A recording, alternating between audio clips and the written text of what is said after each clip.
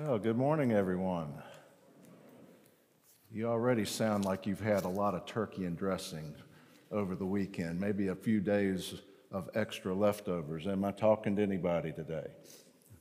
Well, it's a joy to be with you here today. I just want to continue to follow up what I mentioned last week. If you were not here last week, or perhaps you have not had a chance to listen to last Sunday's study in the Lord's Prayer, I want to highly encourage you to pick up these prayer cards. Come and get some more. Let me give you a few more ways you can use these. Children, you have to wait too. You have to wait. Some of you have to wait for the school bus. Sometimes you have to wait for your parents to come pick you up. Sometimes you just find yourselves in a period of time. But how about taking a set of these prayer cards and put them in your backpack? Another way you can do that, use these, is when I have found to be very, very helpful to mail them when sometimes my wife and I, when we send a friend or a family member a birthday card. In the birthday card, we will put some kind of a scripture card or scripture reference. Why not these? Send them as a way to encourage your friend, your loved one, your family member in the practice and discipline of prayer. I can't tell you how many times over the years when someone has experienced the loss of a loved one, that in their time of mourning and in their time of grief, I can assure you that the Lord's Prayer and the praying of the Lord's Prayer has been a source of great comfort for many people. So why not, when you send a sympathy card to someone telling them that you're thinking and praying for them, that you include these two prayer cards? There are so many ways. Put them in your car. Put them at your kitchen table. Some of you may want to just pull out your phone and take a picture of this and have it on your phone. You get the idea? Have this with you whenever those pockets of time, 5 minutes, 10 minutes, come. And you can spend that time alone quietly before your Father in heaven, praying through the prayer that Jesus taught us to pray when he said, "This is the way you should pray." Now, we're going to continue somewhat on that theme today, that theme of surrender, because the Lord's Prayer is the prayer of a surrendered person to God and to the values and realities of the kingdom of God. And we're going to do that today by turning in our Bibles, and I would encourage you, if you do have your Bibles, to turn with me to the second chapter of Paul's letter to the Philippians. Philippians chapter 2. We're going to look at the first 11 verses of this. We're in rich ground today, fertile soil today. One of the great passages in all of the New Testament that speaks of the nature of Christ Jesus and what he came to do for us. Now, our English translations, in some respects, do us a disjustice with these chapter and verse divisions. You know, please help me.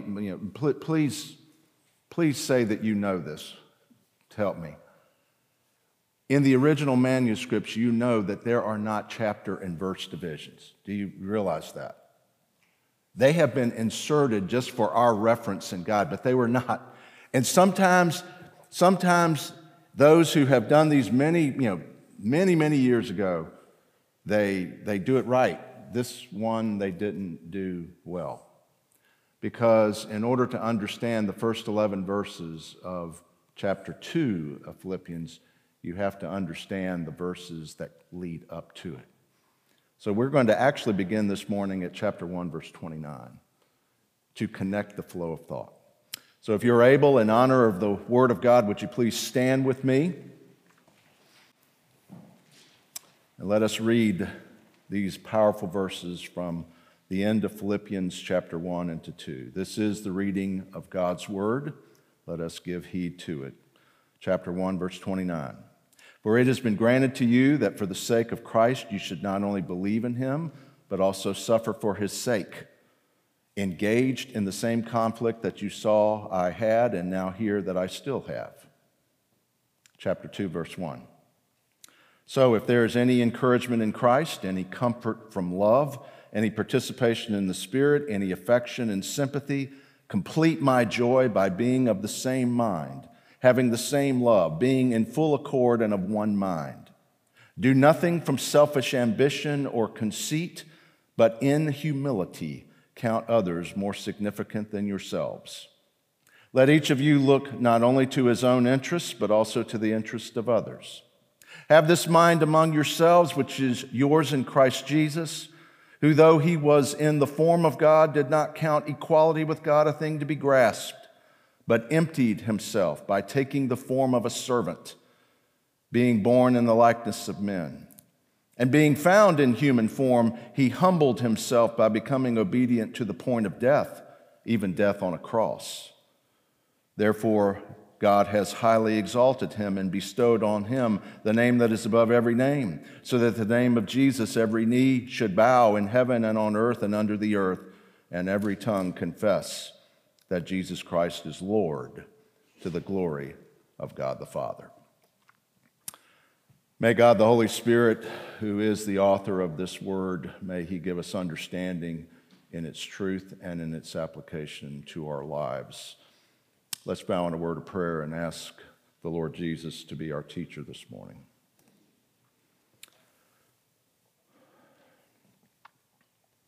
Holy, holy, holy are you, Lord God Almighty. We praise and magnify your holy and eternal covenant and great name. You alone are worthy. And we realize today as we approach this passage of Scripture, we are on holy ground.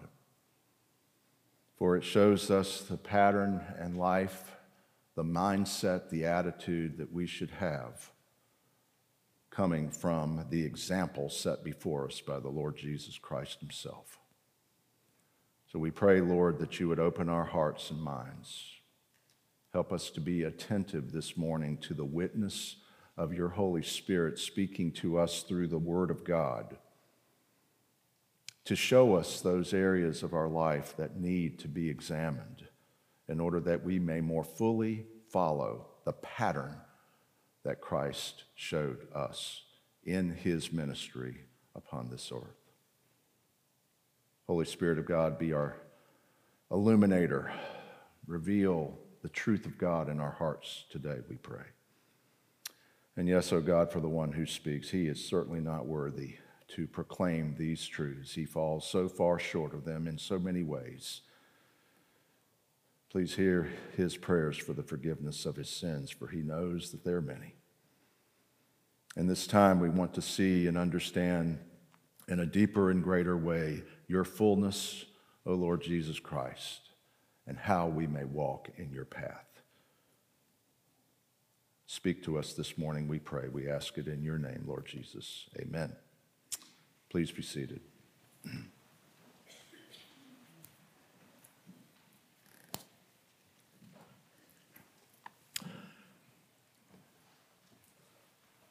It was about I think it was about 5 years ago,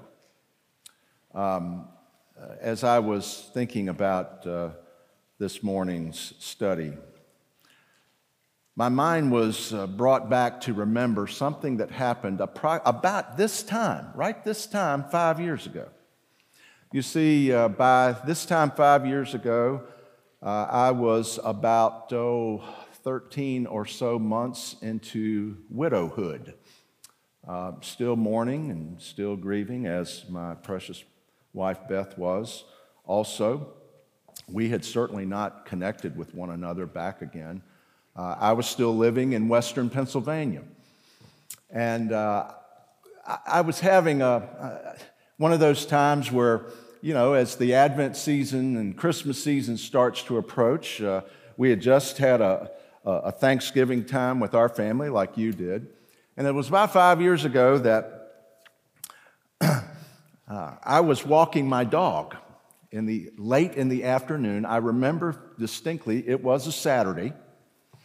And you need to know something about the neighborhood that I was living in there in Butler, Pennsylvania. It was a wonderful neighborhood. Everybody knew everyone. We did so many things together as a neighborhood. We would have progressive dinners, where you go eat salad at one house and the main course at another and dessert at another home. We would have fish fries in the summertime. I mean, it was just a wonderful neighborhood to live in. When somebody went on vacation, those of us who were behind, we mowed their lawn. I mean, it was one of those kind of neighborly. We loved and appreciated one another as neighbors. Practically speaking, the whole neighborhood. So we knew one another pretty well. And so it was about the Saturday after Thanksgiving, about 5 years ago, 2018, that it was just maybe 20 minutes, 30 minutes before dusk settled over the land. And it was one of those rare days in Western Pennsylvania where the weather was wonderful and people were outside. Many of them were putting on their Christmas decorations and putting them up. And so I'm walking along with my little Belle, my little Bichon, and we were walking along when all of a sudden at the third house there was Dave and Sandy's house. And they were so engaged with one another as they were putting on their Christmas lights that they had no idea that Belle and I were walking by. But you could hear them talking to one another at least 20 yards away. And they were doing this. You see, what was happening is they were putting up their Christmas lights and they were up on the roof. They had not only put on their icicle lights on the gutters, they were now up on the ridge line of the house putting their lights up. And they were talking to one another, but it was not very good talk.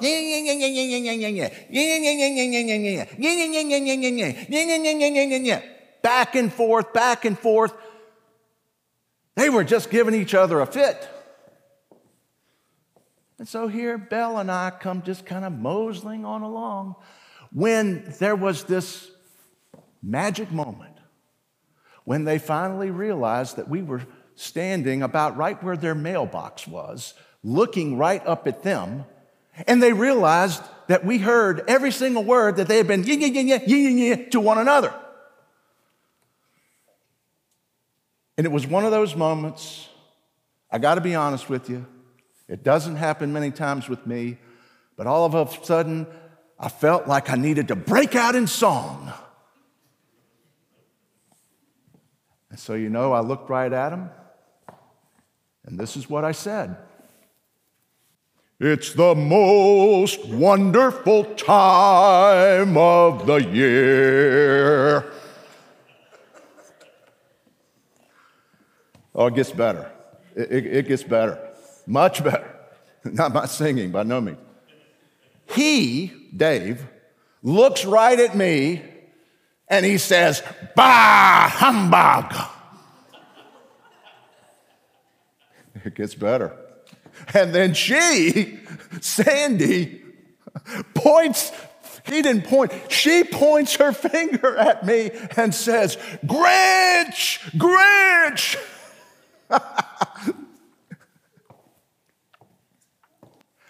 I asked myself as I walked away, how have we gotten to this place in our lives? Here we are in the midst of preparing, hopefully, to celebrate and to remember the coming of the Lord Jesus Christ and to be reminded of his great love and mission for us. And all we can do in the midst of putting up all of the stuff that we want to put up, we have this going all the time. The Apostle James has a word for that. In his epistle, he says, "My brothers and sisters, this should not be." So what I want to do this morning is I hope and pray that the Word of God would prepare our minds and our hearts for a true celebration of Advent.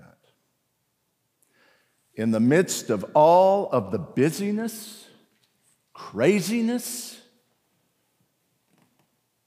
and hoopla that exists in the world today and in our lives as a congregation, with all the comings and goings and everything that happens,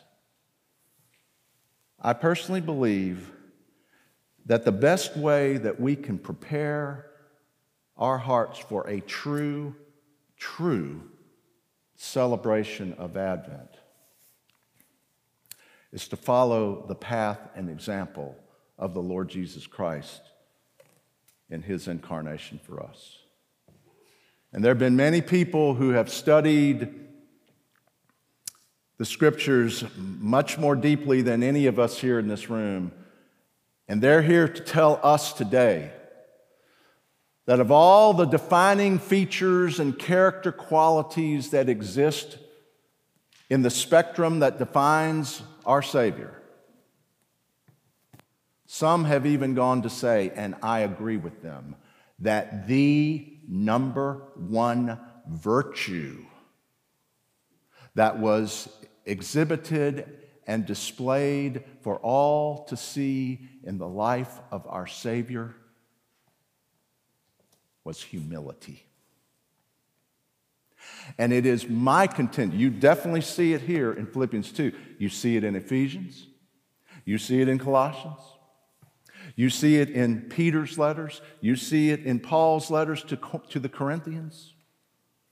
You see it all throughout the New Testament. You definitely see it modeled in the four Gospels. The pattern that Jesus set before us is one of humility. Now, I know that this text is so rich and so deep that there would be no way for me to be able to expound to you all the truths of this text. So in your worship guide this morning, I've given you have the exact same notes, word for word, as I have up here. And I've done that on purpose, because what I want you to do in the days to come, next Sunday is the first Sunday of Advent.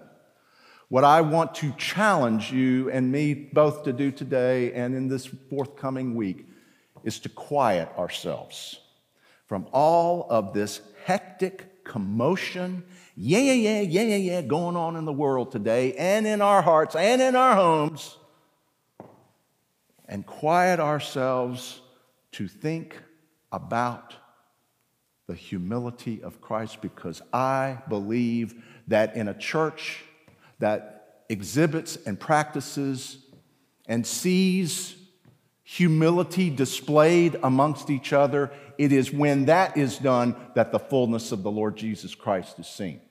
So in a sense, what you could say is this Sunday's study matches and connects with the last two Sundays. How so? 2 Sundays ago, we saw that in Colossians 2, 9, and 10, all the fullness of the deity lives in bodily form, and we, the church, have been given that fullness in Christ. But sometimes, because of wounds, because of addictions, because of idols, and many other things, that fullness is blocked. And so Jesus is repeatedly standing at the door of our lives as a congregation and us personally, and he's knocking on the door just like he did to the church at Laodicea in Revelation 3. And he says, I want to come in, and I want to sup with you. I want to have fellowship with you. I want to commune and abide with you. But these things are blocking this door from allowing it to open. So the key of surrender, as we saw 2 weeks ago, is the key that unlocks that door and allows the fullness of Christ to come in. We saw last week that the way a surrendered person operates and works to understand and to show the values of the kingdom of God is by praying the prayer that Jesus taught us to pray. The Lord's Prayer is the prayer of a surrendered life to the kingdom of God. Today, in this text, as we prepare for Advent, we find for us modeled and exampled by the Lord Jesus, the life of a surrendered person to the values, to the mission, to the realities of the kingdom of God. So I'm not going to be able to go through all of these notes today, but here, in a sense, is what I want to try to go with us in the moments that are here before us. Paul tells us in chapter 2, verse 5, these words, have this same attitude. Or some translations say, have this same mind. Others say, have this same understanding. The idea is this is a commitment of the mind and the heart. This is a command. This is not a suggestion. This is not a committee recommendation. This is given to us in the imperative. And it's interesting to see that when you grasp the flow of Paul's thought in this text, you'll see why its connection to chapter 1, verses 29 to 30 is so important. Look at verse 29. Paul says, it's been granted to you that for the sake of Christ you should not only believe in him. Now, we like to hear that as Presbyterians. God has granted us to believe in him. We like to hear that. But notice what it also says. Not only to believe in him, but also to suffer. Now, that's something nobody likes to hear, but God oftentimes grants by his providence for us to travel a path of suffering in our life. So when we understand the flow of Paul's thought, this text is directly related to belief and to suffering. So what's going to help you understand and know God better? What's going to help you get through times of suffering and trial in your life? These first 11 verses explain that for us of chapter 2. And I'm holding in my hand here now. Again, don't necessarily try to follow the notes this morning. I'm going to kind of weave in and out here, okay? Just listen to me this morning. You have plenty of time to read that later this week, I assure you. I'm holding in my hand a very common tool that carpenters, builders use. And when we were having some home renovations done on our homes, we had, doors taken down and painted and all like that. What do I have in my hand here, if you can see it? What is it? It's a hinge. And you'll notice that in the hinge, there are two brackets, one on either side, and a pin that goes down and connects these two brackets. May I suggest to you, when you look at this text here before us today, that the pin that secures these two bodies of thought is the command that Paul gives in chapter 2, verse 5. This pin is, have this same attitude, which was in Christ Jesus. All right, how am I to have this attitude of Christ Jesus in my life? How am I to have this same sense of humility? Because the focus, before he even says in verse 5, have the same attitude, look at verse 2 or verse 3. He says, do nothing from selfish ambition or conceit, but in humility, count others more significant than yourselves. Let each of you look not only to his own interest, but also to the interest of others. That is about humility. That is about that attitude that we should have. It's the attitude that should mark our lives when we go into Advent. We should have a humble spirit before Almighty God, wanting to follow the steps of our Savior. Think of all the things that Jesus experienced in his coming into the world, into Bethlehem.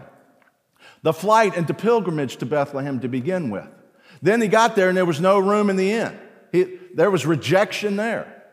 And then the only thing they could find was a stable, a manger to put him in. That's not normally what you would do for the arrival of a grand and glorious king, but that's how Jesus chose to enter the world, in humility. And so Paul is saying to believers, I want you to have this same attitude, to follow this same mindset, this same heart rendering. So what's going to enable you to do that? Here are the two brackets of thought that will enable you to do that. The first bracket is the first 4 verses of chapter 2. Look at all of the resources that God provides for you from your union with Christ that gives you the power to be able to do it. Notice verse 1. This is actually in chapter 2, verse 1 and following, this is what is known as a first-class conditional sentence in the original language, which it assumes it to be true. So you can actually take the word if and substitute with the word since. Since there is encouragement of Christ, since there is comfort from His love, since there is participation in the Spirit, since there is affection and sympathy, all of these resources and many, many more that come from our union in Christ, these resources, this power, these values of the kingdom of God, they are made available to you and to me because of our union with Christ. So we are able in this world today to have the humble attitude of Christ because, number one, of the power that God gives to us from our union with Christ. But then the second bracket here is just as powerful and maybe even more in that we have the human example of the Lord Jesus Christ in how He showed His humility. May I even say it this way, how He showed His humiliation in this world before us, beginning at verse 6. Christ, although He was in the form of God. Now, there has been so much discussion and debate over that phrase. Trust me when I tell you this. There have been more church fathers, more Bible teachers, more students of the Bible through the centuries that have written on these verses, starting at verse 6, in terms of trying to understand what is the form of God and what does it mean that Jesus emptied Himself. There have been so many things written. I'm not making this up. It's true. They would fill this entire room and it would go out the door in terms of the number of papers, books, chronicles that have been written about that. The crux of the issue is, what does the form of God mean? Well, as you see here in the text here, and in the notes that I've given you that you can look up later, whatever side you take on this, you're going to get a licking on it. I personally believe that the word is so rare, morphe, is where we get the English word metamorphosis, the changing of a caterpillar to a butterfly. What does it mean that Christ was in the form of God? I believe, and you'll see the notes there, if I'm to have the attitude, that same attitude of humility, am I to have the attitude of God becoming man? Well, if so, I can't identify with the divine coming human. That's on a level far above me.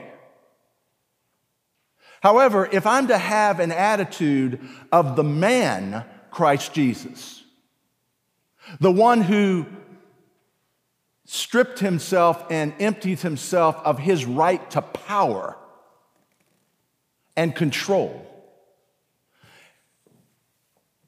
And He came and He walked as a normal human being to begin with, but then He humbled Himself by becoming a servant. He then humbled Himself further by being mocked and being spit upon. He humbled Himself further by being beaten and tortured. He humbled Himself further by being brutally nailed to a cross. He humbled Himself even further as people walked by as his blood was being poured out on the cross from the nails that were driven in his hands, crying out, "If you're the king of the Jews, then come down and save yourself and save us." But he surrendered that right to power to his heavenly Father. He even went further to die, to say it was finished, and to be laid in a tomb. And it was at that point of utter, complete degradation and humiliation that it says in verses 9 through 11 that God the Father highly exalted him by not only raising him from the dead, but ascending him to the highest place in the heavens. It's sort of what the end of Matthew 19 says when Jesus says, "The last shall be first." It is that kind of attitude that we are to portray, where the pin of this bracket, of this hinge, is have this same attitude because of the resources that you have in Christ, number one. Secondly, the example, the person of Christ, who has given us this example to follow. Oh, my friends, make no bones about it. Christmas is a lot of things. Advent is a lot of things. And there are many aspects of Advent that we should, traditions and things that we should embrace and love. But my prayer for us today is to help us to understand that if we're going to truly follow the Lord Jesus Christ, when we remember Advent, we remember his humility. We remember his humiliation. Because he came, he didn't consider equality with God something to be grasped as a human being. There was another group of people, two people, that did consider equality with God something to be grasped: Adam and Eve. And so could it be that when Paul says here in verse 6, though he was in the form of God, did not count equality with God a thing to be grasped, could it be that he was remembering that when Jesus walked upon this earth as a human being, fully God, yes, fully man, yes, he surrendered his right to power and control as the second Adam, not following what they did in Genesis 3, 5, and 6. They looked and they saw that the fruit was wise. It could make them like God. And so Adam and Eve ate of that fruit. Jesus surrendered that right to control in his humility and humiliation. Look at the very end of your sermon outline in the notes that are in your worship guide. This is a human-based humility following the example of Christ. In point 5, the application. Following the example of Jesus, the incarnate Emmanuel, who plummeted the depths of humanness to the lowest level of existence possible. This helps us to understand chapter 1, verses 29 and 30. It's been granted to you not only believe, but also to suffer. You're following the steps of Christ. Peter has something to say about that in 1 Peter chapter 3 and chapter 5. It's another attempt by Paul to show that Christ is the second Adam like he did in Romans 5. It adds great texture and depth to Christian humility, and it shows us that God exalts the humble. When this kind of humility is practiced within the church, the fullness of Jesus Christ is present. I want you to say that phrase with me right now, please. When this kind of humility, say it with me, when this kind of humility is practiced within the church, the fullness of Christ is present.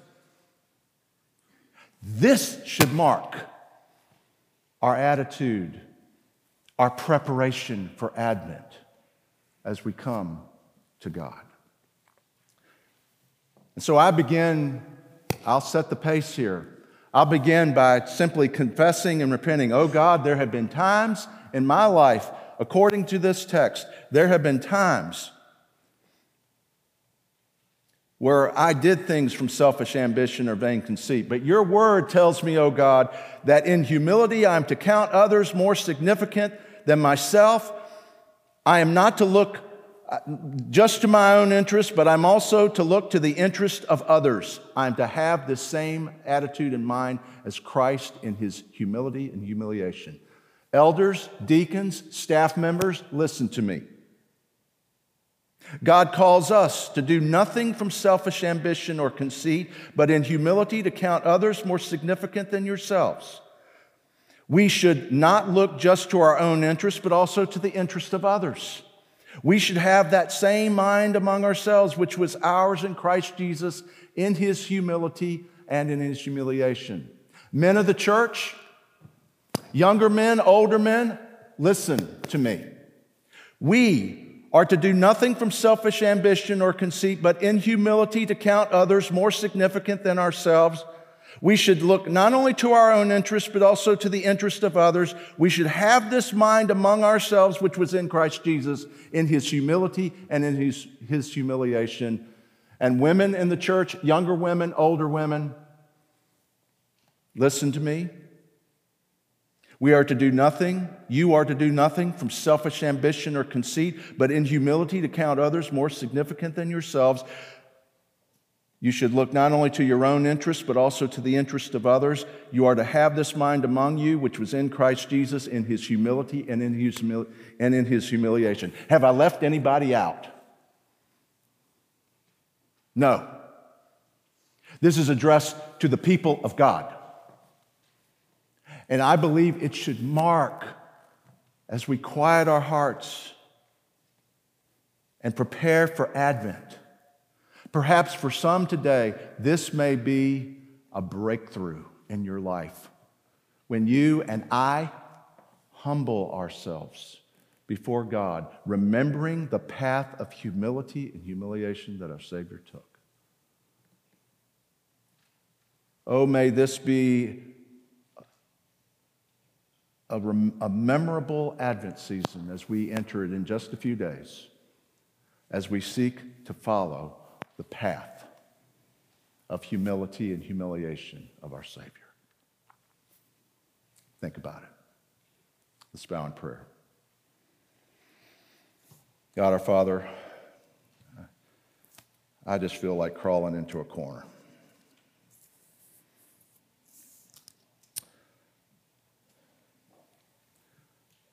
There's so many ways that I personally have not shown this attitude of humility.